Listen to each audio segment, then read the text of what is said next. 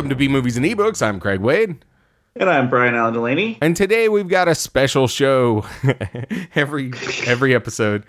I'm starting to think, like, if I'm in the audience, like, I'll bet you don't.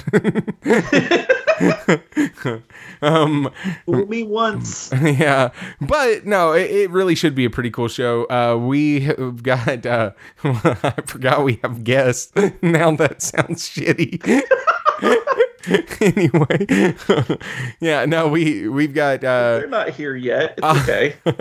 We've got authors Ryan C. Thomas and Anthony Trevino to talk about their brand new book Hissers 3, but also I'm pretty positive that we'll venture into just random other things. It should be a good time. It's always a good time when Ryan's on.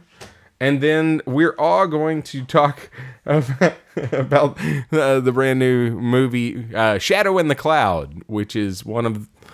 We'll get into it. but before we do that, what's new with you? Not too much. I've been preoccupied a lot with the fact that my upstairs neighbors apparently flooded their apartment. Yeah. And so it has flooded mine. And so, yeah, that's been taking up a lot of my time. Yeah, you mentioned that to me in a text. I didn't realize that it was a major thing for y'all. Well, I mean, we've got people coming in to replace some, like, drywall parts that got what? Yeah. Yeah. But yeah, it was a fun time. Yeah. So right now, like, everything is out of our closets and stuff like that, ready for the people. Yeah, those upstairs neighbors will get you every time. Yeah, I had a group in the past that all they played was Dance Dance Revolution. Nice. And that was terrible because you just hear these rhythmic bullshit going on all fucking day. It's like, oh my God, are you serious? Like, that game's not even that cool, man. Like, you're always playing it. Yeah, well, that sucks, man. Yeah, it does. Well, all right. You see any good movies lately? I actually have. I've watched, like... I didn't have a segue to deal with, like, that, sad flooding. And you see any movies? I watched Gunpowder Milkshake. Oh, yeah? Yeah, that looked interesting. Yeah, it was basically like... it felt a lot like Shoot 'em Up. Uh-huh. Or like, what was that other one? Crazy Eights or whatever? Crazy Eights. I'm not... Or, I don't know. I might be thinking Lucky Number 11. But... Oh, Smoking Aces? Smoking Aces. Yeah. Like that sort of, the time-old story of, or age-old story of a hitman or a hit person, right, that goes against their orders, and then there's a colorful cast of characters come after them. Oh. That general plot line. But it had some really interesting fight choreography. Yeah. And stuff. And it was good. I liked it a lot. Well, cool. Yeah. Yeah. I watched 2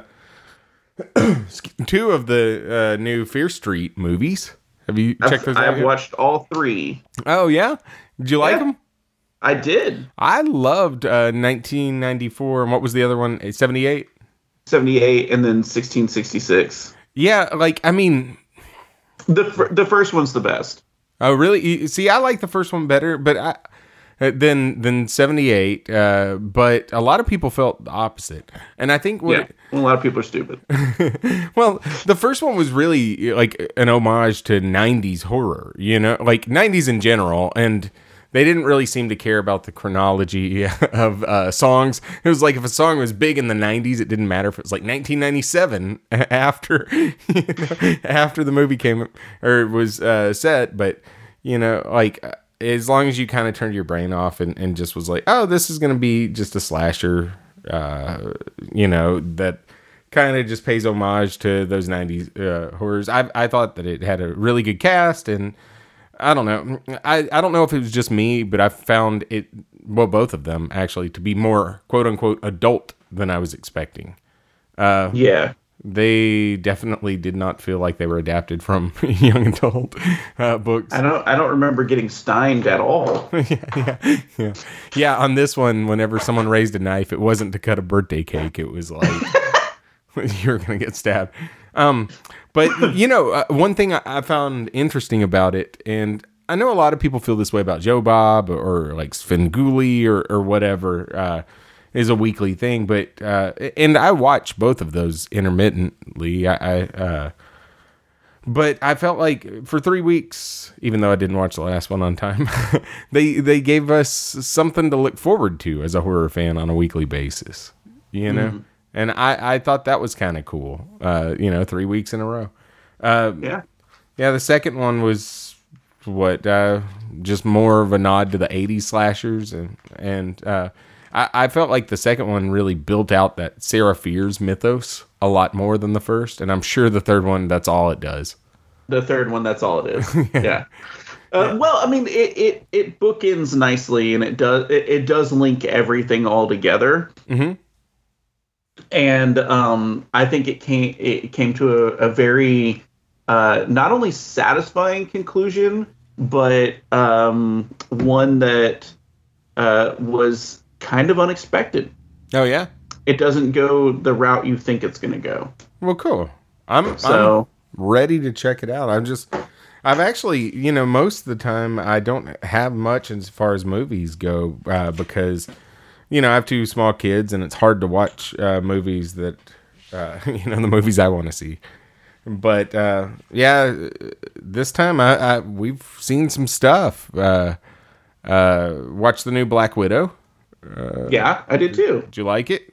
Yeah, I did. Yeah, I felt like there was some weirdness in certain parts that I don't want to get too spoilery, but like it also thematically made sense, but it was just strange. Yeah. Well, it made me laugh more than I was expecting. It was funnier than the average Marvel movie to me. Her sister and I forget the character, basically the Russian Captain America guy. Yeah. Oh yeah, he was great. Yeah, dude from Stranger Things. Yeah, but yeah, Hellboy. Yeah, it felt a lot more like one of those like Bourne type movies than a Marvel movie to me. Like to me, it didn't feel comic booky. It just was like over the top action. Well, because in the Marvel movies, she doesn't have any superpowers. That's true. So she kind of does in the comics. She's sort of a super soldier. She had like a bootleg Russian version of it. Yeah. And so she's like way older than she looks. Like, so she has slowed aging and stuff like Captain America does. And she's like slightly stronger, but that's about it. Yeah. And that's not in the comics. But I mean, the thing is though, a lot of the Marvel movies kind of like played with genre like that. Mm-hmm. Like Ant-Man was like a heist movie, right? You had like the espionage movies like this one and Winter Soldier. It's like all of them had like their own sort of genres to play with the comic book template on top of it. Yeah. Did you watch it in theaters or at home? I watched it at home. Yeah, I did too.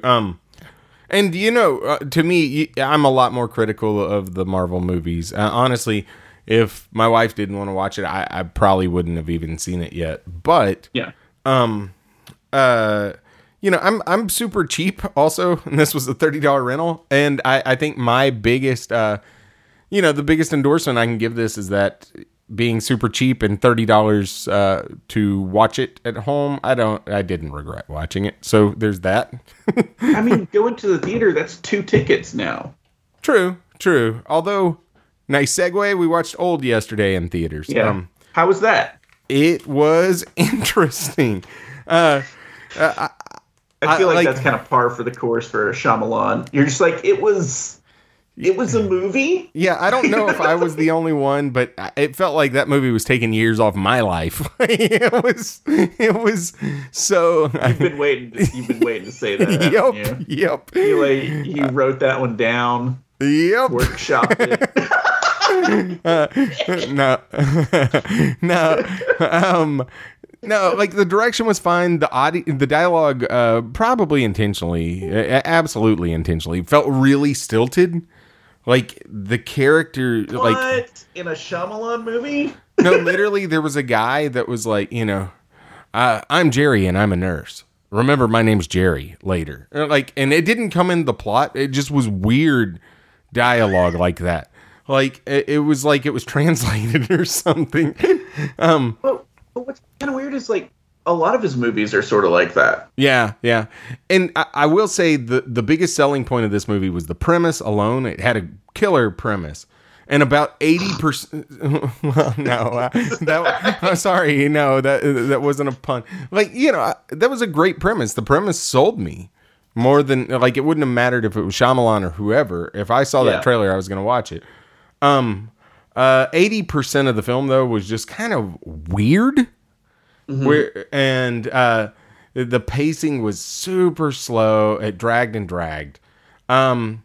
Although, what I found to be one of the more odd things was that the protagonist group of people that you have set up from the beginning, you follow them and then it kind of just trades off between characters, where, that's normal if you have a setup like that. Or if you're watching Game of Thrones or something where there's just like, oh, they're dead. Now move on to the next people. But it jumped back and forth and back and forth. You land with the same protagonist, but there's parts of the movie that don't really seem like that. So I found that kind of interesting because it drifts away from them somewhere in the middle. And with Shyamalan, there's a twist at the end, and I think that the twist pushed it into clever territory. But ultimately, what? It's like they weren't getting older; everyone else was getting younger. That's what I was expecting, something like that, or that they come back and they're 100 years in the future, or some shit like that. I can, plants were killing everyone. I can say that. It was ultimately one of his weaker films. I'd give it a 3 out of 5. Urge people to rent it instead of spending money. I didn't feel completely ripped off, but it was fine. So like, what do you think is his strongest? If you were to rank his movies, his strongest, either Sixth Sense. You say it's one of his weakest. Either Sixth Sense or Unbreakable would be his strongest. They're not my favorite, but I think those are his strongest films. I think my favorite of his is either Split or The Visit. Mm-hmm. But this one, even like in terms of favorites, this one's down with The Happening. A little better than The Happening. Love The Happening, though. Yeah, I know. I unironically love that movie. He's so divisive, or just polarizing, Yeah. Even among people that like him, because we both like him, but we have drastically different opinions of his movies. I don't think you like The Sixth Sense at all. I mean, I don't hate it. It's just like I don't know. I went into it trying to figure out, or not trying to figure out. But I went into it and then, figured out what was going on. Uh-huh. And then I was like, eh. Yeah. Yeah, we got a message from Anthony. I told him that it was on Skype and he's like, let me sign up for Skype. No, so what do you think his best film is? Well, okay. I agree with you. It's actually probably Sixth Sense or The Unbreakable because those are legitimately well-made films. Yeah. Right? But my favorite is Signs. Oh, you know what? I probably would agree with you. I don't know why I always forget to include that, but I think that might be my favorite of his. Signs is on my top movies list. Yeah, I would say this one felt more like The Village more than anything. There's some obviously plot. Yeah, but there's some obvious dumb things included in it. They're scared of yellow. That kind of stuff that also kind of came into play here. Just logical inconsistencies. But you know, whatever. If you didn't think about it too much, it's fun. And the payoff, like I said, the payoff was kind of clever. It did seem odd, and we can talk about it offline after you see it. It seems odd that they chose with that, given the times that we live in. So anyway, and then the only other thing I have, I didn't really have news. I just had shit that I watched since the last episode. Excuse me, was the Clove Hitch Killer. Have you ever heard of that or seen it? Or? No. Something we watched on Netflix. It's on Netflix and Hulu. It's a decent horror thriller. I would put it more thriller than horror. It's well paced. The plot is basically lifted from the BTK killer's case. Uh-huh. But it's kind of like it's a mixture of like the Stepfather series of films meets meets Disturbia. Because the deal is the kid is not sure. Him and his friend are investigating whether or not his father is a serial killer. So so it's suspenseful. It lacks any real scares, which was an interesting choice. Which is why I'd put this more into thriller territory. But I hesitate to put serial killer stuff into thriller versus horror since there's like real life implication. You know what I'm saying? Yeah, but what about like Cape Fear? Yeah, that's like serial killer thing, but it's strictly thriller. Yeah. I mean, this was like that, and it was an interesting choice to do that. And maybe, honestly, it's better that way, so that some of the violent, like with that type tone, as opposed to like Henry, Portrait of a Serial Killer, which was, you know, based on Henry Lee Lucas, but it was gratuitous violence, and you know, this didn't really have gratuitous violence, but maybe that's the best thing for realistic plots. They're treated with like almost like a detached observation whereby violence isn't glorified, you know. I don't know. But it was an interesting movie. I thought it was really good. Either way, I found it worthy of my time as kind of a thriller. Well, no, I mean, I found it worthy of my time. No, but I didn't feel like I wasted time watching it, you know? Yeah. It's, you know, a thriller drama, lacking a bit of punch if you're only looking for horror, scare type stuff. But it was good. I thought it was a good 4 out of 5. Cool. So now, did the killer exclusively use the clove hitch knot? He, yeah, I don't know if it was exclusive, but yeah. Okay. Yeah, he was, and so he was like, my dad knows all these knots, you know. Like, so, anyway, and I will say I did miss 15 minutes in the middle when I made some ramen. But anyway, and part of that was when they were discussing all the knots. So, but I heard it from the other room. Important information. Yeah, and all the violence, like, you know, that's where all the violence. It was just like, you know, a montage of still frames of like knot diagrams, and then extreme violence. Yeah. You missed it all. Yeah, the dude was, who was it? I always get him confused. I think it's Dylan McDermott. Dude from American Horror Story. He was the dad in this. Oh, I was thinking, I was going to say from Grey's Anatomy. What was interesting about it, though, is when the son would, like, you know, ask him stuff about, like, hey, I found this in your room. And he's like, yeah, I'm into really, really violent porn. just be open. That was his excuse. He's like, you know, your mom knows, like, you know, it's just violent porn. He's like, don't mention it to her. She's not happy. I'm trying to control it, you know. Like, that was his go-to. And you know, the son was like super, like really, really super Christian, and so he's just like, okay, Dad, I know that it's shameful, you know. And so anyway, it was interesting. But that's all I got, unless you got anything else. I want to say just two quick, or a quick thing about two different other movies I watched. I watched a lot of movies this week, and I don't know why, versus this, and read like an Arthur C. Clarke book. But Um, the I watched a movie from, I think it was last year, called Parallel.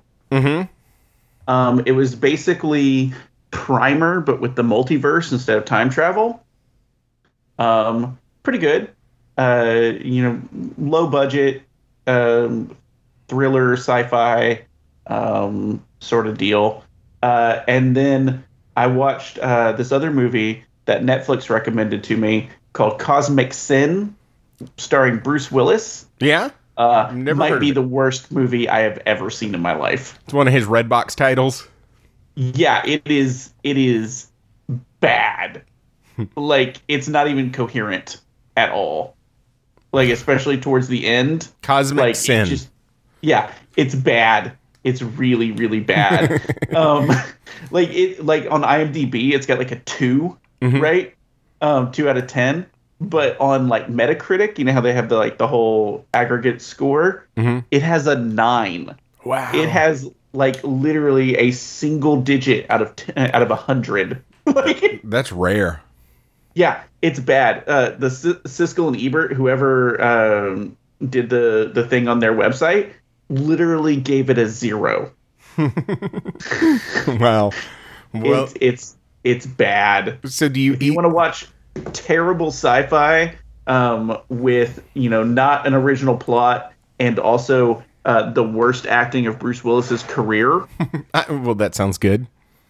watch Cosmic Sin. Like, seriously, he's like not even phoning it in. Like, It's not even it's cop worse out than good. that. Yeah, it's like, I don't know, dude. It's seriously one of the worst movies I've ever seen. It's like Santa Claus Conquers the Martians bad.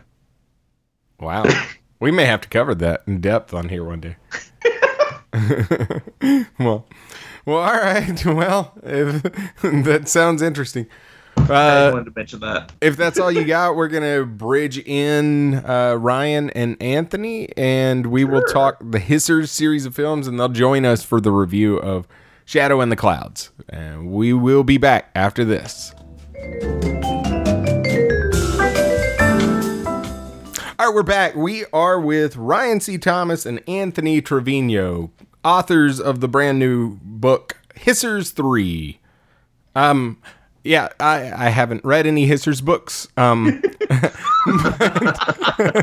I will go ahead and say that from the start. I have not read any of them, but our next 3 episodes, we're going to cover all of them. But Yeah, cool. so real quick, just for the audience who may or may not know, Ryan, you wrote the first 2 books, and then you brought on Anthony to co-write the 3rd book. Yes. Why, what happened? Anthony, well- how did you get involved? Kids I got happen. drunk one night. So first Ryan had kids, and then one night we were recording, and he was complaining about not writing anything else because he was like struggling with finishing Hissers 3, right? And I want the next Roger Huntington book, so I was drunk enough to be like, why don't I just finish it for you, and I'll just ghostwrite it, and then you can write this other book that I want to read. And he said yes, and I was like, oh. Shit, now I gotta do it. Yeah, now you're locked in. I mean, why would I not do that, right? If I want to write a book and someone goes, well, I'll just write it for you. Yeah, okay. That's easy. But it originally started as me ghostwriting it, and then I think by the time we finished, Ryan felt that I'd done enough work on it that we were just gonna slap my name on the cover too. But Yeah, because there was a first draft completely done. I had done one complete first draft, and it sucked. And so I think it was like, oh, this needs a lot of work. And you were like, well, I'll go in and fix it all. I'll make it work. yeah, I came in with my tool belt, and I was like, I'll just fix all this. Yeah. But then he started having ideas and contributing and writing new chapters. And yeah, so by that point, I was like, well, this book is kind of half yours now. Well, that's And Sorry, then dude. And he would call me and ask me like, oh, what if we do this and what if we do that? And I'd be like, yeah, man, whatever. Just Oh yeah, the process was a lot of me being like, okay, how about this? How about that? Because I've read the first 2 books before, but in preparation for working on book 3, I reread the first 2 again And like I took a bunch of notes and I packed them all full of sticky notes and ideas and things that we could touch upon, or if I needed to do like a callback to, connect the other books to book 3, which you don't really need to do because it's most of the same characters, but just in case. And I was like, what about this? Ryan goes, sure, I don't give a shit. That was all of Ryan's editorial advice was, I don't give a shit. Sure. Man, hard selling this book. Yeah, totally. So, I'm sorry. Ryan looks a little annoyed. No. I'm just He's rolling always my annoyed eyes. with me. That's fine. No, I think a lot of that attitude was just that I was so unhappy with the first pass that I felt like anything that Anthony did was going to make it better. So I was just don't give me just, that kind of freedom, but just go and do it because I know it's going to be Now, better. if you don't like it, you can just blame him. Yeah, I have. pretty much. It's all you, So when Ant. all the bad reviews come in, it's my fault. Who added these 3 chapters on Ass in a Can? That was definitely me. I'm so glad that has lived on forever. Yep. Yeah. Remember the guy? Somebody drew a picture. You had that cum gutter joke, and somebody sent us a Yeah, drawing. somebody drew legit fan art of a dumb joke I made. It was pretty good. It was pretty good art. Yeah. So, Yeah, the Ass in a Can and the other reference was off. Y'all have a podcast, Two Dads and a Millennial. Anthony, you were the said millennial on that podcast. But anyway, just kind of so that didn't come out of left field, for anybody unfamiliar with it. If anybody wants to hear Anthony's experience with the ass in the can, which is a very real experience that Anthony had, you can check out our podcast. Well, yeah. So, how did you guys meet each other? Oh God, I don't know. He lives here. He probably was skulking around my yard at some point. Got any books for me? Ryan doesn't remember Ryan doesn't remember this, but I started as a Ryan C. Thomas fanboy. So I read The Summer I Died probably I think it was 19 or 20 when I read it. We met through a mutual friend, Cody Goodfellow, at one of Cody's signings because Ryan was there and Cody introduced us. Ryan probably doesn't remember that. I don't remember that. But I remember. It was a meaningful moment for me. No, I do remember. I do remember you. Was that Cody signing? Because you were there with the book. You had. I think it was The Summer I Died, and you asked me. Cody had told me before. He was like, I think Ryan's probably coming if you want to bring his books, and I was like, oh, okay, yeah. You asked me to sign it, and I was very caught off guard because I was just going to hang out with Cody. Yeah, sorry. No, that's. So that was our first meeting, really? Yeah. Okay, I do kind of vaguely remember that. Yeah. And then been all downhill since then, right? Yeah. Well, I mean, uphill for me, but it's and then I think how long just ago sort of was that? plateaued for me. I was like, oh, this kid's around now. All right. Wow. Someone's got to come over and fix your computer, Dad. That's true. The way I heard that was your computer dad. His dad was made of computers. Oh, wow. Now I have a lot more questions. And then after that, we just kind of existed. I'd run into Ryan, and Ryan would be like, hey, it's that guy. And I'm like, oh, hey. And then you were bumping around town as a mutual friend of ours. You were his assistant for a little while. So I was doing it. I want you to take that comment and I want you to cram it right up your ass. We were doing this event downtown. I'm just going to tell the story because it's funny. We were doing an event. I was asked to come speak at an event downtown that's another local author was putting on. And so you were there. You were doing the audio visual portion of it at some point. And the person who was sort of hosting the event introduced you as his assistant, which was news to you, right? So that's a running joke we have right now is that Anthony's our assistant. And but it's funny because it kind of I think I think it kind of, we felt like that for a few months. We were like, oh, that's just that dude's assistant. And then, but no, it turns out, no, that was just a bad joke that ran for a while. God. Still haunts me to this day. That just I need to make a mental note to start introducing some of my more quieter friends as my assistant. It works if they're quiet and they're like, "I'll just quiet Anthony and see them in the corner," and then one day your brakes don't work.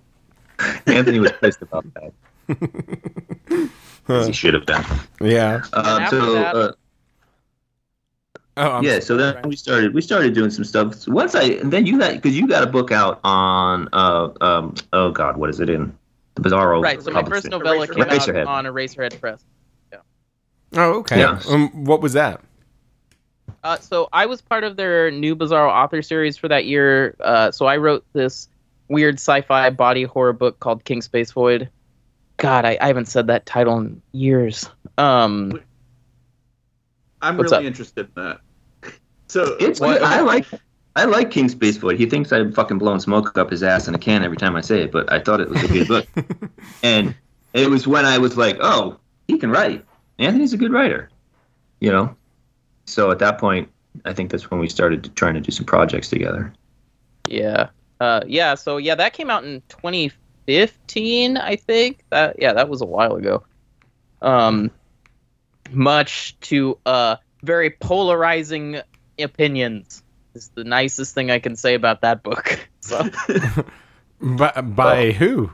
I mean, fellow authors or audience or reviewers. Just reviewers. Go ahead, Ryan. I was gonna say fucking reviewers, man. It's always polarized. I rarely get like a 3-star. It's either like a 4 or 5 or just a 1. I fucking hate this guy. I want to find him and murder him.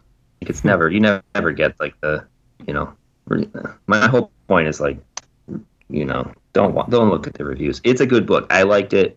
And for as young as you were at the time, I was like, this guy's got some skills. So that's when we started talking about projects. Also, isn't that kind of what you'd rather have? Is either people love it or hate it, like not middle of the road. Yeah, you know? well, yeah, I think so. I have some personal issues with it, like I don't know, the editing that did not occur on it before it was published. It's got some, the editing is. We don't want to drop names, but there's a certain person who edited a few books from some people we know around that time and didn't do anything really. Just made sure the editing. Ran it through spell check. I don't even know if they did that.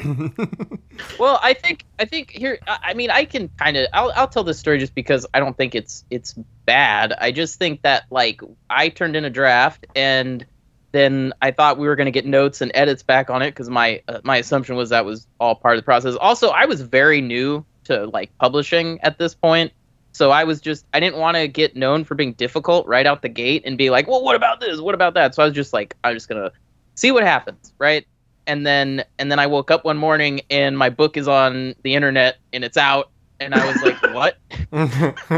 So in like the first review for it was two things. Well, the first thing I woke up to was somebody telling me it was out and seeing it on the internet. And then a message from an editor saying, hey, the editing in this is absolute garbage. Do you want to like pay me to fix it for you? And I was like, I gotta throw up. Wow. So yeah, they kind of did you dirty there. They didn't edit it for you, because the writing is good. Everybody makes mistakes as a writer. Everybody needs an editor. Your writing is good and the story is good. If the editing had been better, I don't think you would have gotten some of the reviews you got. So that was you said that was more of a Bizarro type story. What's your primary focus as a writer? Like I don't think. Go ahead. Well, I mean, is there even a primary focus? Some people, just write extreme or whatever. At the time, yeah. I mean, I've always kind of written in different genres. At the time, I was kind of trying to write, I think, a Bizarro book. Mm-hmm. And it definitely feels that way looking back on that book in particular. But now, I when people ask me that question, I usually just say weird fiction because it's kind of this all-encompassing genre label where I can just, I can do weird sci-fi and horror and kind of mix erotica and all this stuff all together, and it doesn't have to be just like one thing. Yeah. So, yeah. Watch as Ryan takes a nap. Yeah. No, I mean, because honestly, my only exposure to your is Asher wearing combat boots? What is going on over there? She's got rain boots on that light up. They're like cowboy boots almost. Yeah. Well, my only exposure to your writing is actually out of the San Diego Horror Professionals book. What was it? Good Samaritan. Mm-hmm. And then Altered Physiques out of that Tales of Horrorgasm, and that I really enjoyed both of those, but again, I haven't had the chance to read much of your work, so I didn't know, one way or another, if you were primarily focusing on one genre or the other, but.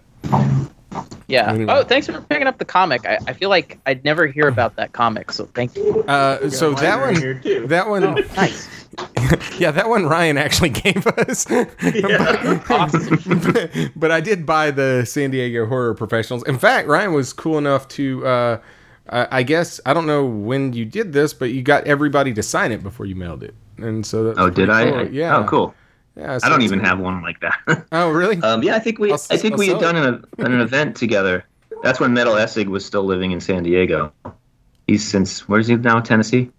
And so I think we did an event together, and I had some. Yeah, I grabbed everybody to sign it. Yeah, it's pretty cool. I really like those. Now you have 2 volumes, right? 3. Oh, then I'm sleeping on one. We did that. We did that one, a Christmas one, and then the final one, which we added some other local people to. Mm-hmm. And I think that's where it all started to fall apart, when it was no longer just like whoever it was, the 5 or 6 of us that were doing it, and we brought in other people thinking it was going to like help kind of push the series or whatever, and it just sort of fell flat. And then everybody was griping about the name, and there was a whole war with the HWA, and I was just like, bring it on, motherfuckers. So... All right, I want to hear these war stories. Is that it? Well, I'm the one griping about the name because I fucking hate it. So that was me and I think Chad. So yeah, because Chad's in the HWA. So for me, it was like, well, let's do it. I wanted to market this somehow as a local writer, anthology, and so I was like, well, let's just call it the San Diego Horror. Right. Well, I think it was originally like saying it horror writers, and then someone was like, "No, don't do that." I forget. Was it David who was like, "Oh, let's go with San Diego Horror Professionals," and I went, "Okay, good," because that's easy to market. It's just something that we can brand, and if it works and it sells, we can do new volumes. Blah blah blah. Well, there is a local San Diego Horror Writers Association chapter, and they got very upset at us, and wanted us to change the name. And so Chad, who is in their group, was kind of like, I don't want to out Chad here, but like he was like kind of like telling us what was going on. He's like, this is what they're saying, and this is what they're doing, and they're going to the HWA in LA, and they're talking to whoever was the chapter head at the time, or the head of the organization at the time. And so it was like, I don't know if it was like getting close to like some sort of like cease and desist lawsuit or whatever, but I'm like, you can't like just, it's San Diego Horror Professionals. You can't just tell us we can't do that. So at that point, I was just like, it was more about like me just kind of like being unwavering in light of what was starting to become something very stupid and childish. Does that make sense? Mm-hmm. Yeah. I don't remember any of that. You don't remember any of this? I don't remember any of this. But, okay. But I'm pretty sure I still have all the emails. The emails are Anthony's like, I'm totally invested in this and willing to fight, however. Yeah, it's the email that just says, the subject line is just, fuck the HWA. Yeah. Tell me what to do. kind of rings a bell, but I think Yeah, it was just so dumb that my brain was like, I'll ignore this because that's stupid. Right. Well, then it became, I was like, no, we're not changing it because there's no reason for us to change it. And we had already started like doing branding and had the Facebook page that someone had set up for ourselves and blah, blah, blah. I was like, I'm not going to change this just because it sounds similar. We're 6 little guys selling a local book. Like, who cares?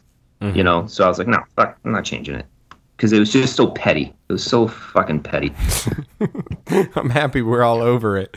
Yeah, this is not a thing we talk about anymore.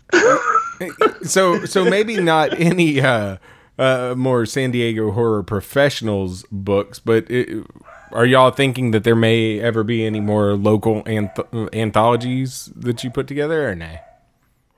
I don't think I would put it together. If somebody else wants to do it, then sure. Which means it's never going to happen. Because I'm not going to do it. Yeah.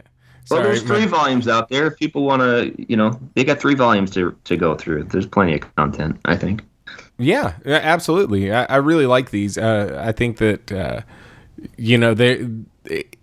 I don't know. It's a really good, like, I hate to use this term, but basically like a plain book. It's something you can read in like a 3 hours. I thought you meant like just like it was boring. Like yeah. No, like riding on a plane. Sorry, like a travel book. Gotcha. Yeah. Like I don't know. I read the other one. I don't have a paperback copy. This one I do. The other one's on my Kindle, but I read one of them on a plane. Maybe that's why I'm like, it's the novel for planes, or it's the book for planes.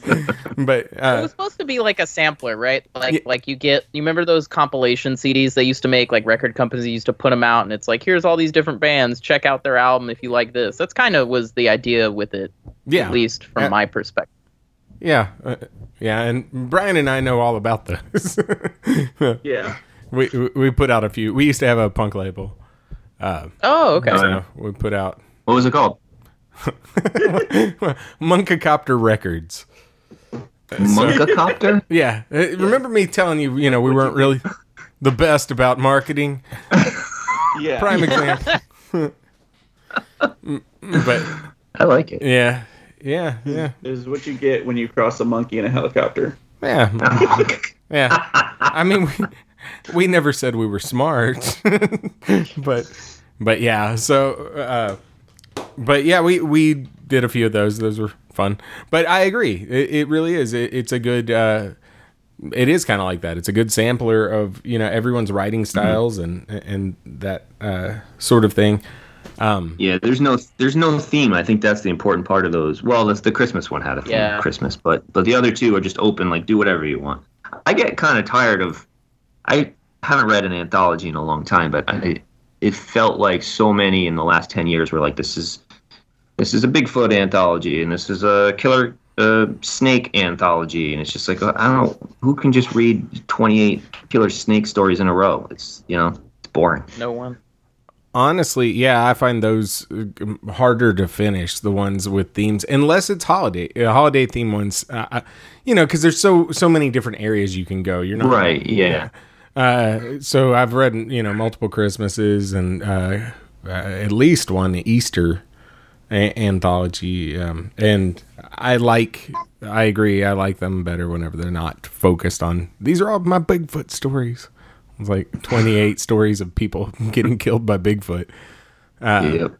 But yeah, so back to Hissers real quick. Is this? I'm sorry. Great segue. Is this a trilogy, or will there be more? No, this is a trilogy. It's done finally, thankfully. It was meant to be done. Thank you, Anthony. Yeah, it was meant to be done a long time ago, just book 1, book 2, book 3 within like a 3-year span, but it ended up taking 10 years to get that last book out. But yeah, it's done. This is a contained story in 3 volumes, and that's it. Yeah, and people really seem to dig this series. In a nutshell, what's your elevator pitch for the series? Oh, I don't have an elevator pitch. It's basically, it was my sort of like Resident Evil meets. I think when I had pitched it to Community way back in the day, it was like Resident Evil meets The Breakfast Club kind of a thing. But somebody told me The Breakfast Club was an outdated reference because, the teenagers reading Hipsters have no idea what The Breakfast Club is. So maybe more along the lines of like Resident Evil meets The Goonies or something. I don't know. But it's basically, you've got these 14-year-old kids and there's an outbreak of a plague that turns people into like mutated monster undead. I don't like to pitch it as a zombie story because there's just too much zombie stuff out there. But it's more along the lines of like the T-virus in the Resident Evil games. Yeah, that's like how you mention that Breakfast Club is an outdated reference, and then still pick another movie at that same time. You know why? I don't know if you can see what. That's why it was in my head. You're like, yeah, they just wouldn't get it. I guess it's kind of like the Little Rascals if they were a little older. I remind you to say it's like the Maltese Falcon meets Night of the Living Dead. What's a more recent sort of like coming of age? I don't know. Stranger Things with mutant monsters. Yeah, okay, there you go. See, this is why I need the millennial. I need you on my side, Ant, because he gets it. Just so everybody knows, I'm on the older side of millennial. I just turned how old? 35, Ryan? Is that how old I am now? Yeah. Yeah, you're aging out. I'm aging out of the youth. I don't think you can age out of a generation. Yeah. Millennial doesn't slowly morphing into Gen X. Yeah. Just kill me when I get to the boomers. Yeah, I guess Brian and I are both just a little older than you, and we're technically still millennials too. What are you? You're 38. I'll be 38 this August, and So yeah, I'm definitely like finally hitting the age where there's pop culture references that I don't get. Like, who's the baby? And stuff like I was thinking of Kiss My Grits the other night, and I was like, who do I know that knows Kiss My Grits? Do you guys know Kiss My Grits? Yeah. Okay. Yeah, but you keep in mind we're not young and hip either. Yeah, dude. Like, I found myself the other day being like, ugh, TikTok. And then I had to remind myself, there's stuff that people hated when you were young. Just let it go, man. Just let it go. I think TikTok is absolutely my preferred platform these days. It's so good. Yeah. Really? Yeah. It was the only reason I was going to vote for Trump again, because he said he was going to shut it down. History 3, good talk, guys. Yeah. No, I mean, if the audience wants to read along with us over the next 3 episodes, we'll be covering one book at a time. I can't wait to get into it. Unfortunately, we didn't have time to basically read all 3 books in preparation for this interview. Just do what I did in high school. You just read the back. Well, and extrapolate. I was like, could we just read volume 3? Could we start with volume 3? But that would not be smart. So, no. Yeah. But anyway. So, what was it, 2-3 years ago? Our big summer book that we covered over multiple episodes was It. We went back and reread It. And that was like 4 episodes or something? That was the only book that we've done over multiple episodes. So it'll be Yaw and It will be the only ones that I can think of that we've done over multiple episodes. But anyway, if people want to go back or go check those books out and read with us over the next few episodes, it should be a good time. Cool. Yeah. And you heard it here, folks. Hipsters 3 on the same level as It. The whole thing. Without even reading it. Yeah. Boom. Yeah. Well, thank y'all for coming on. We're going to, before we get into the next segment, is there anything y'all want to plug? I think we touched on a lot of it. We got the Horrorgasm comic, the San Diego Horror Professionals series. We're working on some other things right now. The Hipsters series. Anthony, pick up King Space Void. I think it's a great book. Buy it. Oh God. I don't know what else. Is there anything else we want to put out there? I mean, there is the San Diego Horror Professionals Volume 3 that doesn't get enough love, and I'm actually super proud of the story that I wrote that's in that one. So that one. Yeah, I think that's it. All right. Well, you guys. Should I? Is this only writing stuff? Should I plug other stuff? I'm bad at this stuff. Yeah, sure. Go for it. So I co-host a podcast on Philip K. Dick called Dickheads, where we're reading all the Philip K. Dick books in chronological order of publication. So we just did an episode with Dick scholar David Gill, which on We Can Build You, and that's me, Larry Hall, and David Agernoff. Oh, cool. Nice. That's really cool. And I guess we should plug our podcast since we're here, Two Dads and a Millennial. Again, Anthony's experience with the ass in the can is very real. Do people think it's fake? Check out Two Dads and a Millennial. Like, I don't believe Anthony bought a bargain basement ass in a can. Well, it's true. He did. Yeah, I love the podcast, and I don't know. I told y'all off air, but yeah, on air, I love the podcast. New episode drops, and it's the first thing I listen to, getting ready and going to work and stuff. And so I love the podcast. If y'all hadn't checked it out, definitely check that podcast out. I haven't heard any of Dickheads yet, but I will check it out. We do not condone any of Brian Killian's alt-right statements. I got us, Brian. Well, we'll be back, and we're gonna all talk about the film Shadow in the Clouds.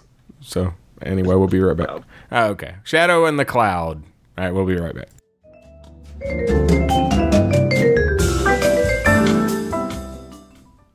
And we're back with 2020's Shadow in the Cloud, directed by Roseanne Liang, written by Max Landis and Roseanne Liang. Okay, so here's the IMDb synopsis. It says, a female World War II pilot traveling with top secret documents on a B-17 Flying Fortress encounters an evil presence on board the flight. That's, yeah. I mean, in a nutshell, the plot. Yeah. Yeah, that's the plot. It really does it justice, but that's the plot. No, and in fact, I think you can't give away more than that, though, because one of the things that's so great about the movie is the surprises that happen. Yeah. False. Yeah, I think Anthony and I are gonna go at it. I can tell. Yeah, we are. We're gonna get fisticuffs on this. Get the octagon. I'm ready now. Yeah. So I knew nothing about this movie. Me neither. Right? And then I saw a post that somebody did on Reddit that was like, I don't know, it was like something about what's the most ridiculous scene you've ever seen in a movie or something like that. And somebody posted a GIF from this movie, which I bet you can probably guess which part it was. I know exactly what you're talking about. And like instantly, I was like, okay, we need to watch this movie. I was like, I don't know what it's about, but we need to do it. Yeah. So. Yeah. This is a weird one. It's real weird. It starts off like quiet and mysterious. You have this female potential stowaway because her identity and everything is not known to the audience or anything. Yeah, it's suspect. She's on board a flight with like a kind of well, not even the most misogynistic flight ever. Yeah, one of the most. Yeah, and she's got kind of a shifty accent and this bag that's mysterious, and she keeps assuring them that she's on the up and up. And honestly. Which is one way to gain people's trust. Trust me. Yeah. Yeah. But like honestly, what, for 20-25 minutes, it's kind of just her down. I'm blanking on the gunner pod. Yeah. In the belly, the gun belly, whatever it's called. Yeah, I was thinking that. I'm like, it held my attention for 20 minutes of just watching a woman sit down. Yeah. In a tiny little bubble. I was like, yeah, it held my attention. Yeah, and it was almost good too because they have the inserts of each, like when they're talking and kind of introducing the crew guys visually to you and stuff. Like it does some really cool stuff that keeps that from being super dull. Mm-hmm. My wife actually watched this movie with me. She usually doesn't because she's not a real horror fan, right?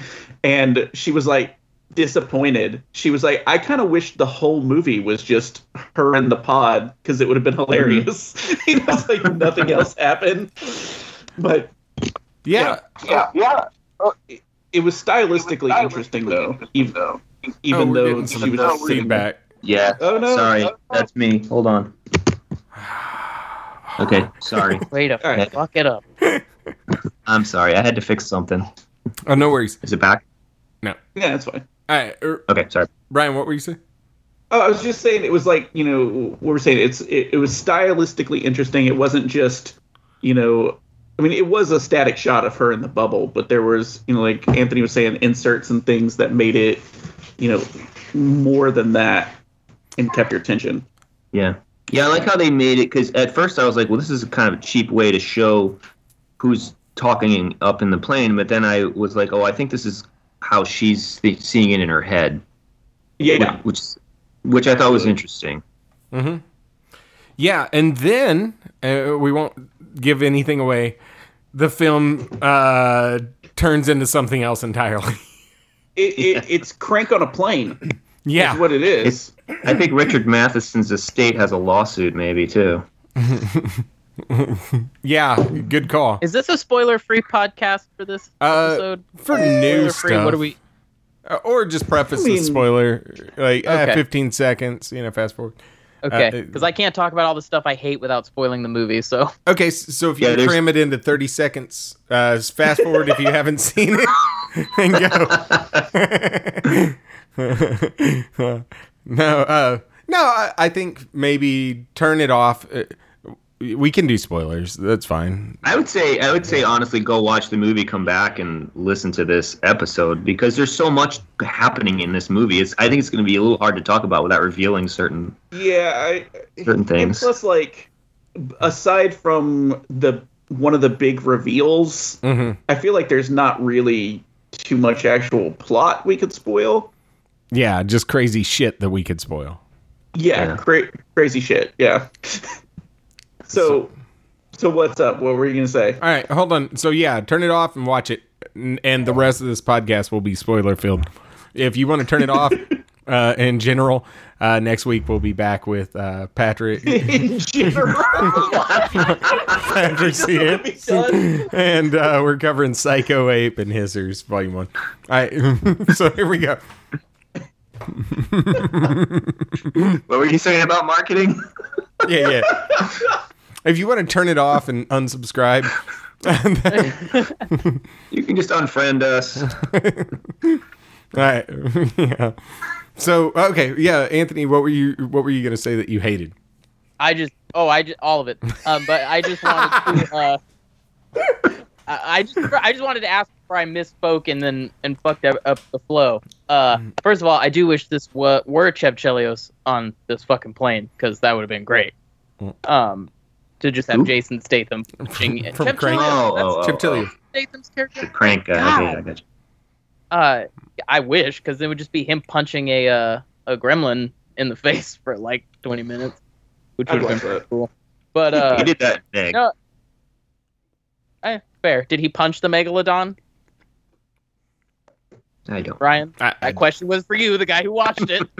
Yeah, I didn't see the Meg. He did. He does at the end. He kind of like knife fights the megalodon at the end. Holy shit! I've got to watch it now. And now I gotta watch this. It's fun. I thought it's a fun movie. Yeah, well, I don't.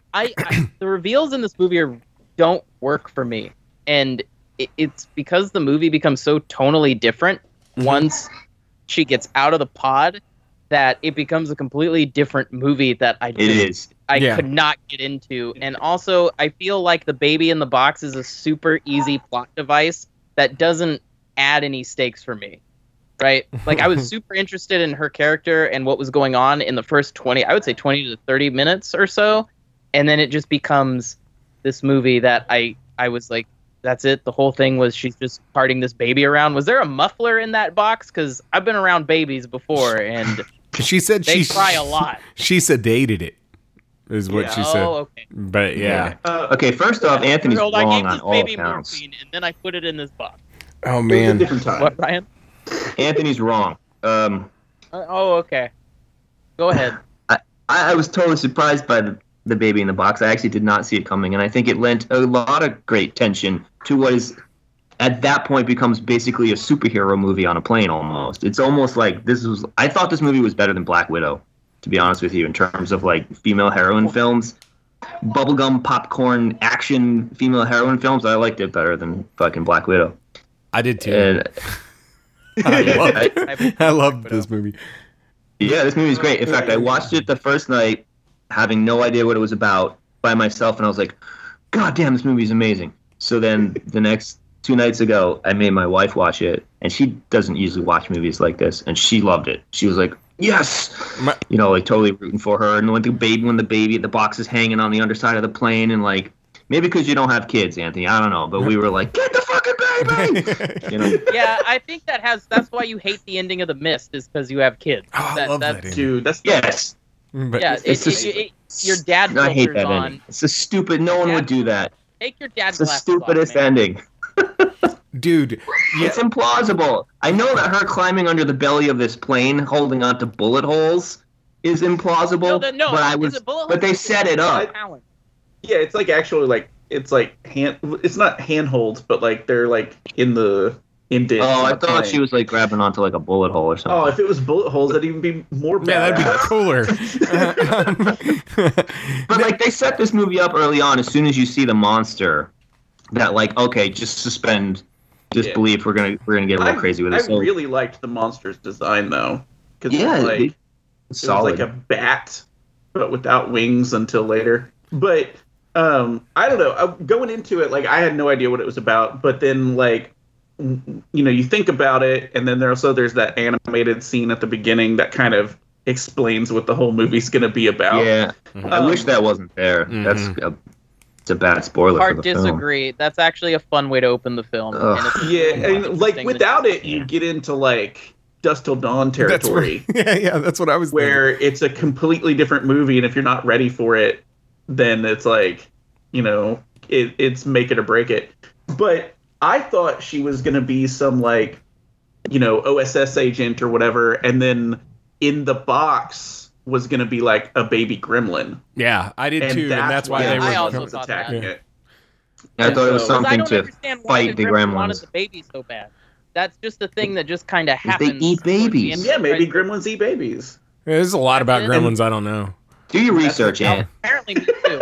All my information about Gremlins is from Gremlins 1 and Gremlins 2. So when I was disappointed that the vegetable gremlin never showed up. Just like yeah, I want a lightning gremlin. I want the spider gremlin, the googly-eyed gremlin. That spider gremlin was freaky though. Yeah, but those designs are fucking killer. Yeah, I'm excited about the new Gremlin show that's coming out. Wait. There's a new Gremlins movie and an animated show both coming out. Oh. Yeah, I didn't know there's doing a movie about that. I'm more excited about that than the Chucky TV show coming out. Yeah.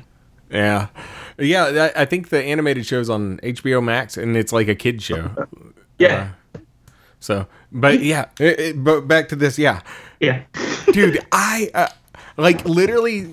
Okay, so my wife and I were watching this, and she had just like was kind of in and out of the room. She's like kind of interested, and I think when the movie shifted, I was like, holy shit, I am in. Like, and she's like, I'm gonna go to sleep.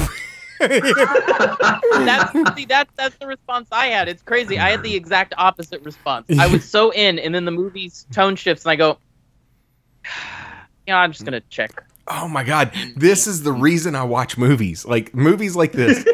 I like good ones too, and I don't think this is a good movie. But I don't think that this is a good movie. But I think that this, for what it was it's so super fun. Entertaining. It was like shoot 'em up super or entertaining. Crank. Yeah. Shoot 'em up. That's what I was thinking of. Shoot 'em up when I was watching it. I was like, this is just like shoot 'em up. It's so over the top. Another movie I hate. Yeah. Oh, come on. I don't know if I can be friends with you anymore. But I love Crank and Crank 2. So Crank 2's Crank 2 my is favorite. like the pinnacle of cinema. But also has one of the best. It also has a killer Mike Patton soundtrack. The whole score for Crank 2 is amazing. Yeah. I don't know if I saw Crank 2. Is that the one? What's the one where he's at the horse races? That is, oh God, is that 1 or 2? Where they? I can't remember. They bleed together. Yeah, it's the one where they turn into kaijus, basically. Yeah. Was there a scene where they grew to like 200 feet tall? No. The one you saw. Then you saw number 1. Then you saw. Okay. I guess I need to see number 2 then. Yeah. Is that a real thing that happens? Yeah. It's a real thing that happened. Yeah, Crank 2 gets man. insane. It's if I remember correctly, it's like an homage to like the what was going to happen in like the Toho Godzilla versus King Kong, because he's like smaller and he gets like electrified and grows. Okay. And so it's like they're fighting in a electrical like plant, and they get shocked and grow like to kaiju size. Yeah, and Lloyd fight for a while. Lloyd Kaufman, amazing. Lloyd Kaufman from Troma is like one of the like a construction worker that goes and then they grow. Yeah, nice. It's a crazy movie. But yeah, I loved this film. I thought it was really dumb, but very fun. And the scene that I think we all know, one of the craziest shit that's ever happened in a movie. Oh my God. Yes. I got goosebumps. I was like, finally. Yes. Finally, we're seeing what I want to see. See, I didn't know that scene was going to happen, even though I had seen you in our little chat. You had mentioned something about a crazy scene, so I had no idea. So when she fell, I was like, no! Me too. My legs got weak. Genuinely, I was like, no! What about the baby? But then that scene happened, and I was like, yes! I was like, I am so into this. I am loving this. It was totally something out of a dumb superhero movie, I was just like, yes, this is awesome. It was something out of like a... it was something out of like a Buster Keaton film. Is really what it was. Yeah. Yep. Yeah. I mean, that's basically a Looney Tunes bit. Yeah. Absolutely. Absolutely. Yeah. This movie was... I can't believe I'd never heard of this movie. Like, nothing. Is it because of the Max COVID? Landis controversy or COVID or maybe. What? That's how I heard of it. Was it not released in theaters? No. It just says it came out in 2020, doesn't it? Well, it came out during COVID, So I looked into that. Apparently, it came out January 1st this year, but it says 2020 because it was on Toronto International Film Festival in 2020. Oh, okay. Because I was thinking it just didn't make it to theaters because of the quarantine or something. So since we play Fast and Loose with our best of the years, this sounds like it's a 2021 nominee. It might be. It might be for me. I'll tell you one thing. In my worst of the year, guys. I'll tell you one thing. Old will not be in my best of the year. Ugh. Hated it. Old. New Shyamalan. Yeah. I stopped watching his movies. I saw the trailer for that the last time I went to the movies, and I was like, what is this fucking movie called? And then it just does the title card real loud. Old. I laughed for 20 minutes. It's like the Jordan Peele. And it's like all that's known so far is that poster. Have you seen that? It's like yeah. It's just like a cloud with like a kite, like a stereotypical like cartoon kite string. Yeah, and it just says. I kept looking for a title, and I was just like, "What is this?" I don't care though. I'm excited. I will watch it. I mean, I'll watch. I'm gonna watch Old. I'll watch the shit out of Old. I just might not like it, but I'll watch it. I saw it yesterday. It's one of my it's not his worst film in my opinion, but it's nowhere near his best. Listen, guys, who watched Pig with Nicolas Cage? I haven't. I heard it was interesting. It's kind of great. I'll be right back. But bye, Ryan. Yeah, I knew nothing about Pig going into it, and then I watched it, and I was like, "Why am I crying so much? It's just a movie about Nicolas Cage and a pig." Yeah, I've heard it described as like hipster John Wick. Kinda, yeah, kinda. Yeah, it's totally like A24. It's like A24 John Wick is how I would put it. Yeah. Is the pig a metaphor for grief? No, it's a very real pig. No, okay. So There's definitely a very real pig in that movie. yeah, but I honestly, like, hear Nicolas Cage say, "I want my pig back." Huh. Well, I don't have a lot more to say about Shadow in the Cloud. Do you, Brian? I have, all I really want to say is, like, I was actually very, very impressed with how good the special effects was on what I'm assuming to be a very low budget, right? Like, they did some ambitious things, like at the end, whenever she's having the fight scene with the gremlin in the water, right? Yes, that was awesome. That's like really, really hard though to do, like special effects wise.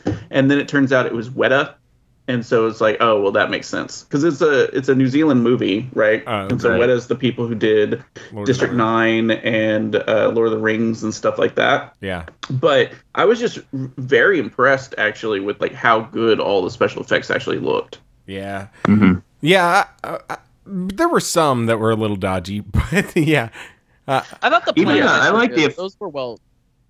Yeah, I just like the effects even when she's looking down in the clouds and you see like the tail of a plane go by. Yeah, and it's like it's almost shark-like. It's like a shark. Yeah, it's really cool. Yeah. I think rating. I would give this a 4.5 out of 5. I would That's go exactly that high. where I was going to. Really? Yeah. I mean, it's not legendary, and honestly, I think a fair rating, 2 out of 5, Anthony. 2 out of 5. I'll go with a 4.5. Yeah.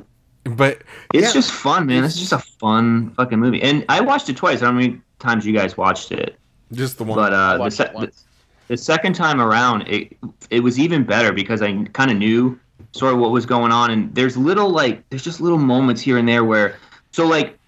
In the beginning, when she goes on the plane and she's introducing herself to all the guys, I didn't notice the look that she gives to her boyfriend the first time I watched it. But like, if you watch it again, it's a very clear look that they know each other. You know, Yeah. so there's a lot of stuff I caught the second time around, and like just weird things like when she's getting on the plane in the beginning, there's like this weird cable that's moving underneath the plane, which maybe well, that's definitely the tail. She mentions that. Does she? She's like, there's a hydraulic cable loose or whatever. Oh, okay. Yeah, see, I didn't see that. I guess I didn't hear her say it, but I saw it the second time around. I didn't see it. But yeah, go watch it again because there's a lot of stuff that you miss. You know, and even when she's giving the box over and stuff, just now that you know what's in it the second time around, the way she's acting, she does a really good job. You know, she's definitely like conveying like, oh, there's something in there that I don't want you to touch. I need to touch. I think she's a good actress. Yeah, I think she's a good actress. Totally. She's been great since what do you guys remember her earlier role? She was great as Hit Girl, and even though I don't care for those kick-ass movies, she's good in them. She's really good in 30 Rock. Yeah, I think she's a good actress. Hell, I even liked her in the Carrie remake. That's right. She did do that. I'll do you one even worse. She was good in Dark Shadows remake. Oh yeah, I watched that on a plane. Ugh, I couldn't get through that. Wasn't she also in the Let the Right One In remake? Yeah, and was she? Yeah, and for a remake, that wasn't that bad. Like it was good. It wasn't terrible. The original was better by a long shot. But honestly, I liked the Carrie remake. Not as good as the original, or not as well as the original, but I thought it was a good movie. I thought it was a good movie too. But yeah, cool. Well, I'm glad. Wait, Anthony, how many? What's your rating out of 5? Oh, 2. He said 2.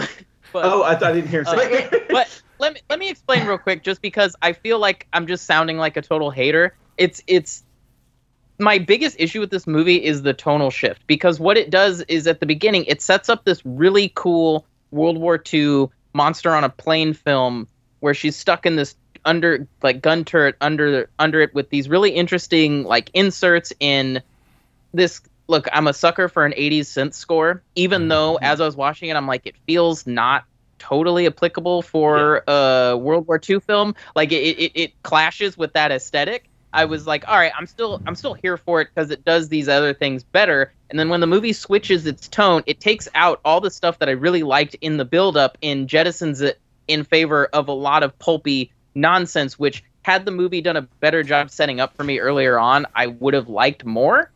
But once she gets blown back into the plane from another plane exploding, I was like, I hate this fucking movie so much. I hate it.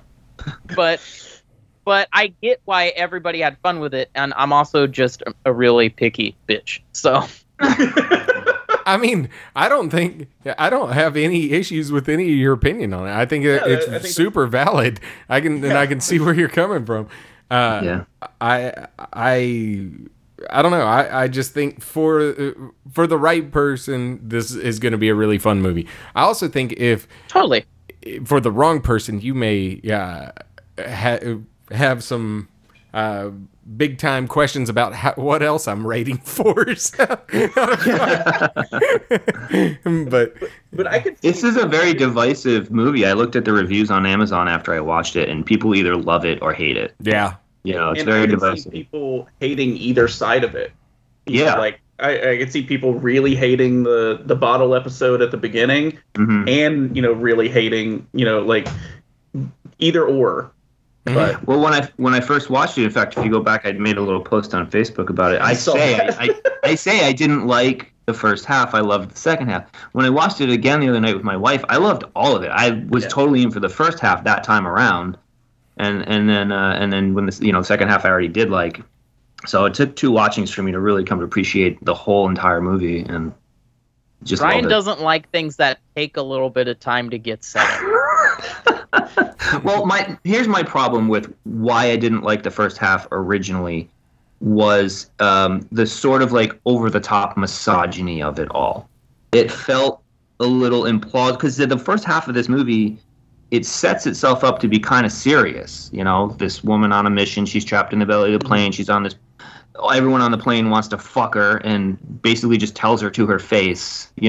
So it was setting up more of a serious tone. And I realized that the gremlin shows up pretty early on, but like it was so serious that it felt implausible to me. I was like, really?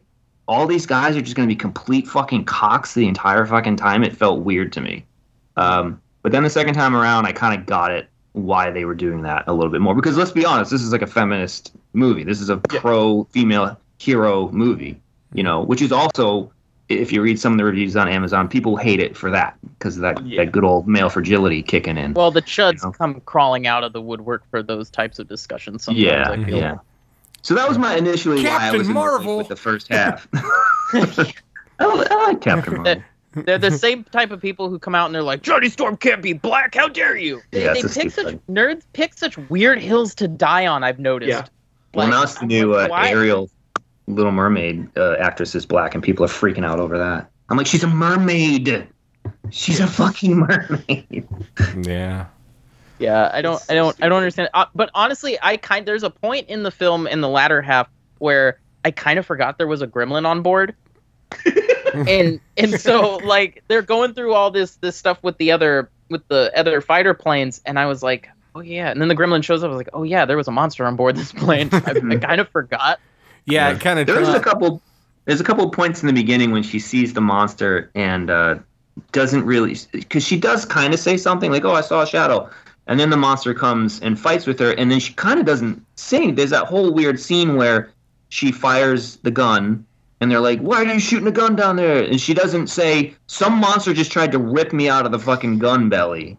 Which, that was a little weird. I was like, why is she not saying anything? That I think when we were all saying, like, oh, we thought she worked for some sort of secret agency that was going to fight the gremlin. Yeah. That scene lends... That it could have been all in her head or something like that, too. Yeah. But then they just straight up throw that idea against the rocks. Whenever it's like... Yeah. Well, I think her reasoning it would be more to like not make the guys up top think she's more hysterical than they already are blaming her for being. Absolutely. Yeah. That's what I figured, But yeah, interesting movie. I think one way or another, you can say it's a unique film. Totally. So anyway, but all right, well, that's all we got. Thank y'all for coming on to the podcast. Ryan, this is your millionth time. Anthony. Thank you. Anthony. Do you guys want to say like where anybody can find you if they want to like check your stuff out or anything like that? Sure, I'm at Ryan's. I'm at ryancthomas.com. That has all my links to my social media and everything. So, I'm most active. What would you say, Ryan, on Instagram? So probably if Instagram. You wanna, if you want to give me a follow on Instagram, it's Anthony_Trevino976. That's pretty much where I do all the social medias. Is occasionally I pop into Facebook, but other than that, I'm really not that active on there. Yeah. Well, cool. Well, thank y'all for coming on. Yeah. Thanks for having us. Blessed. We'll see y'all later.